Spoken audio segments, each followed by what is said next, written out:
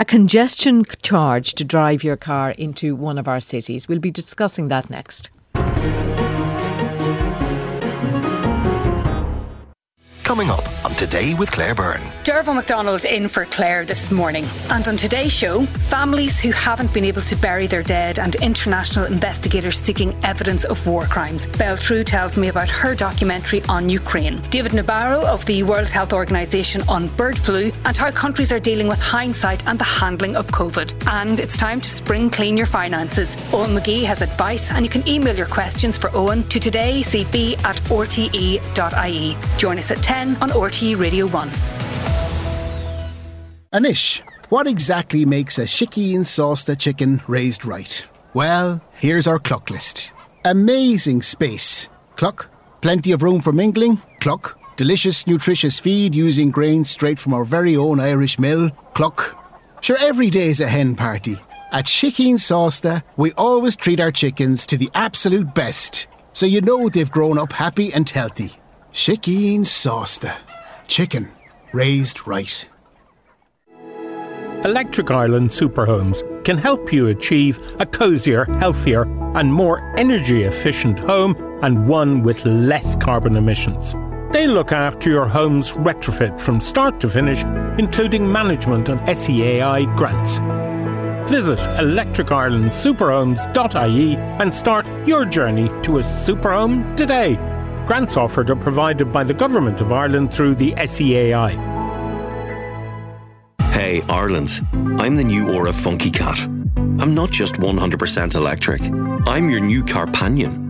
Use your phone to check my charge or warm me up on cold mornings. With a range of up to 420 kilometres, you'll want to take me everywhere. And with my low monthly cost, I'm a friend that can take you to a better future. Ireland, Aura loves you.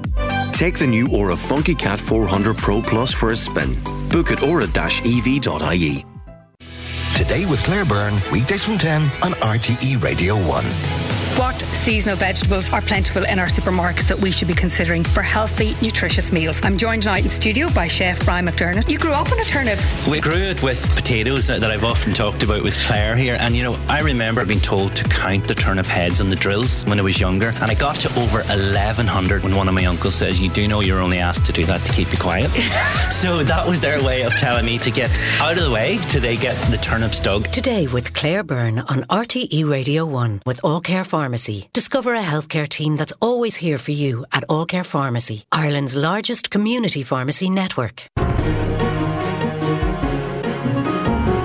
You're very welcome back to Morning Ireland. It's 8:48. At tomorrow's meeting of Cabinet, the Transport Minister Eamon Ryan will suggest ways to reduce the use of our private cars. The transport sector accounts for around 18% of the country's carbon emissions, and the government wants to halve that in the next 7 years. According to the Business Post newspaper, the National Transport Authority has published models for reaching that target, which include a €10 congestion charge, a 400% rise in parking fees on 2016 levels, and a halving of public transport fares. Well, we're joined now by Fine Gael TD for Dublin Midwest, Emer Higgins, and Associate Professor of Engineering at Trinity College Dublin, Brian Caulfield. You're both very welcome. Thanks for being with us this morning. I should say at the outset that a spokesperson for the Transport Minister said it would be inaccurate to suggest that this modelling from the National Transport Authority was suddenly going to become policy, that it would be considered as part of the strategy. So we're operating from that basis. On a congestion charge, Emer Higgins, would you pay €10 to drive into one of our cities? I think an awful lot of people wouldn't be able to afford €10 to drive into the city, especially if they were doing it on a working week. That's €50 extra a week for people. And I suppose for that reason, I believe that congestion charges would be bad for our cities, for our businesses and for our commuters.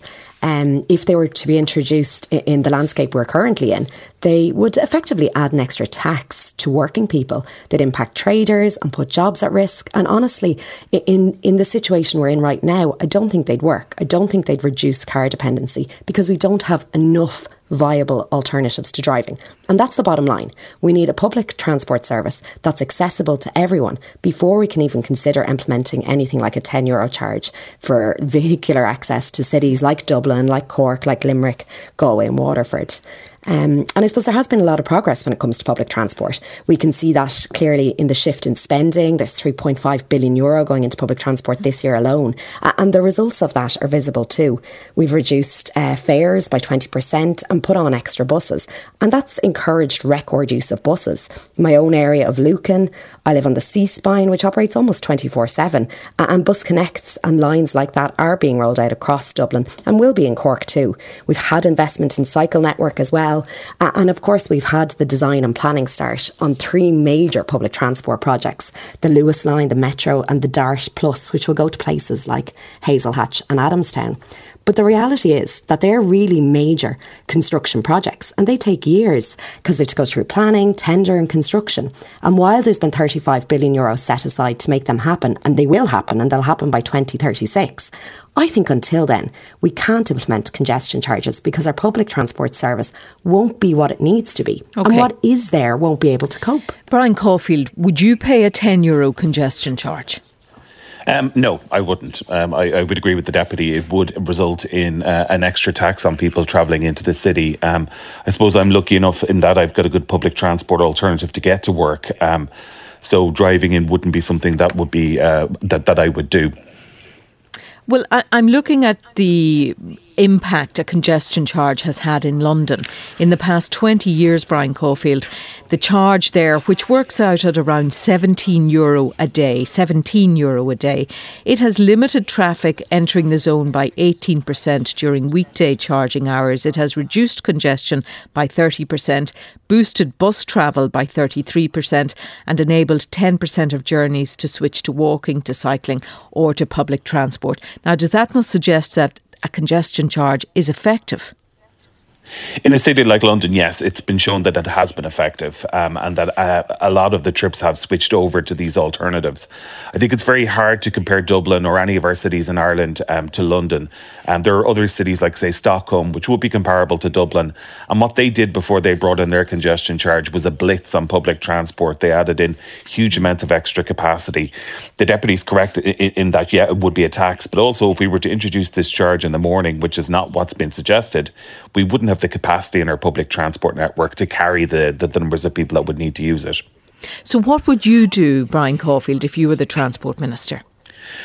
What I would do will be kind of what the Deputy said. I would turn the city into a construction site. I would build a metro. I would build the Lewis to Lucan. I would build Bus Connects. Those will be the things I would do.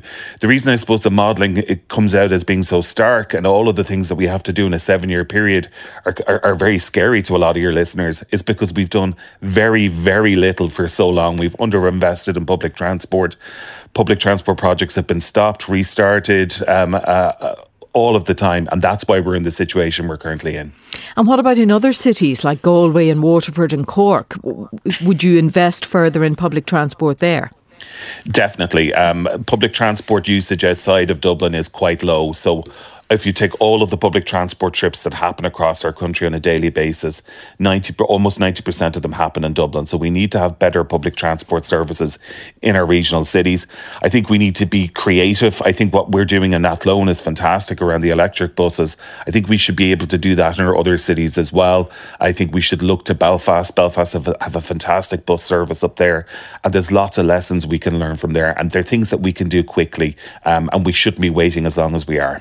Emer Higgins, in relation to car parking, the proposal from the National Transport Authority is around a 400% rise in parking fees on 2016 levels.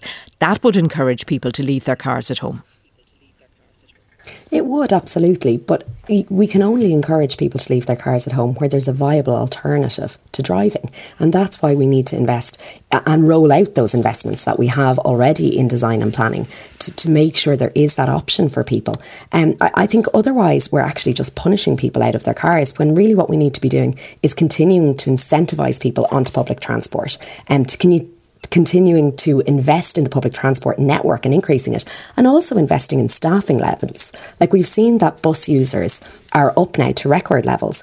And that's in part due to the reduced fare that the Minister has introduced and the investment we've had in bus routes. But we've a shortage of drivers, and it's all good and well having buses, but we need people to drive those buses as well. So it's having that full whole picture, because I think while congestion charges as a theory are fine, what's the reality going to look like? It's going to look like increased costs for hard-pressed workers, additional costs for businesses, which could put jobs at risk, and a public transport system that won't cope with excess demand. That's why we need to invest in it first. That's why we need the Metro, the Lewis lines, the Dart Plus to Adamstown and Hazel Hatch. That's why we need those in place before we start talking about this seriously. Brian Caulfield, do you think workplaces, employers should offer free parking to staff? I suppose it depends upon the location. People are always going to need parking. There's a certain percentage of the population that just need to get around in a car. So that's one thing that should be taken as a given. Employers in the city centre, in Dublin city centre, there are very few private companies in Dublin city centre that provide free parking. The public sector now is a completely different kettle of fish. But in city centres, because of the price of land and the price of rent, private companies tend not to provide free parking. Emer Higgins, how then do you suggest the government getting to this target of halving emissions through the transport sector by 2030 if the various methods of increasing public transport are going to take arguably considerably longer than that to introduce? Well, not all of them will. So some of the big capital projects are obviously going to take a number of years, and some of them aren't planned to come in until 2030 or 2036 in some cases. But in the meantime, we can invest hugely in our bus network, and we are doing that. There's 100 new electric buses bought this year, which is really good, a really good sign. But we need to ensure that we're recruiting more drivers, which I know Dublin Bus and Go Ahead are both doing. We need to make sure as well that we have more investment on those infrequent routes. So I'm thinking of people in my constituency in Newcastle, for example, where if their 68 bus doesn't arrive at 7:15 in the morning, they've to wait an hour and a quarter to get another bus into town. Like, we need viable alternatives that people will use to really encourage them to leave the car at home and be able to rely on a public service transport system. Do you expect much opposition within government parties to these specific proposals if they are considered as part of the strategy to reduce our car use? Yeah, well, listen, I suppose I can't speak for other colleagues, but what I'm elected to do is to speak for my constituents who elected me, and they're from the commuter belt. They're from places like Lucan and Clondalkin, and the feedback I've had so far is this won't work for them until we have better public transport. And I'm sure other TDs are getting that feedback too, and I would hope that they would use their voice on this issue as well. Brian Caulfield, just a final word from you on the halving of the emissions by 2030. Is it achievable?